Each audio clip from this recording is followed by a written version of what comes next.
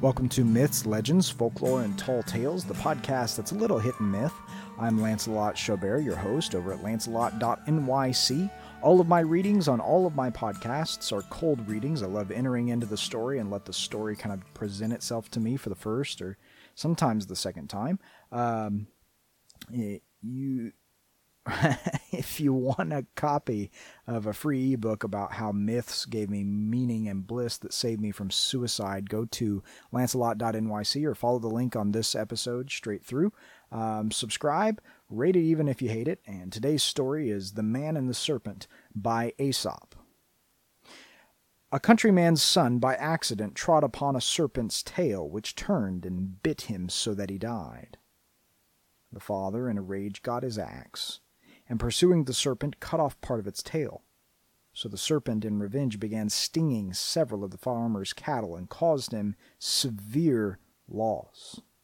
Well, the farmer thought it best to make it up with the serpent, and brought food and honey to the mouth of its lair, and said to it, "Let's forget and forgive.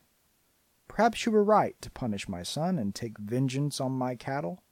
But surely I was right in trying to revenge him. Now that we are both satisfied, why should we not be friends again?" "No, no," said the serpent. "Take away your gifts. You can never forget the death of your son, nor I the loss of my tail.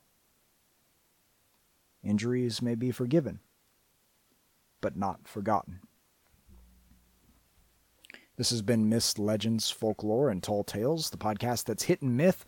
I'm your host, Lancelot Chaubert, over at lancelot.nyc. If you want a copy of a free ebook on how myths gave me meaning and bliss that saved me from suicide, go over to lancelot.nyc for that. Subscribe, rate it even if you hate it.